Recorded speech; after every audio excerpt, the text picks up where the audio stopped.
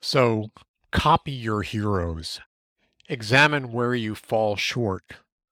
What's in there that makes you different? That's what you should amplify and transform into your own work.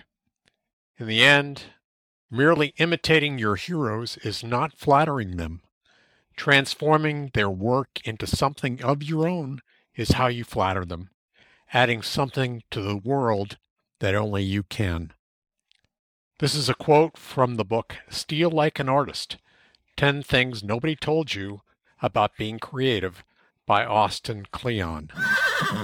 Welcome to the Daily Second Half Horsemanship Podcast, where we talk about using your mind more than your muscles on the path to better horsemanship in the second half of life.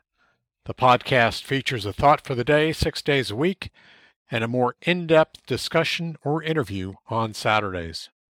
I'm your host, Paul Sherland.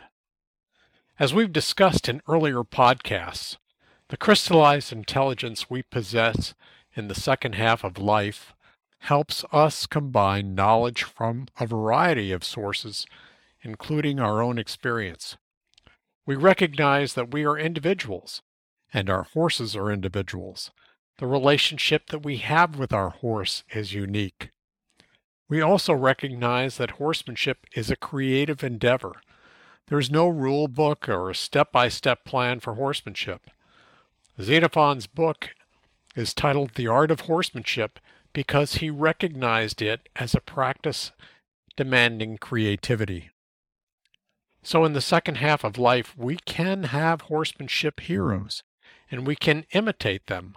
We can use their instruction, clinics, books, and videos to improve our own horsemanship. But we also recognize that we flatter them most if we transform their work into something unique to our horsemanship practice. We should build on their work to create something unique to our horse and to us. Thanks for listening to the Second Half Horsemanship Podcast.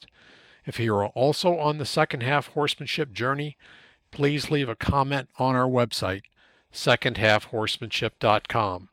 We're always looking for topic and interview ideas. When I use links to books, products, and services in the podcast, some of those links might be referral links. As an Amazon associate, I earn from qualifying purchases.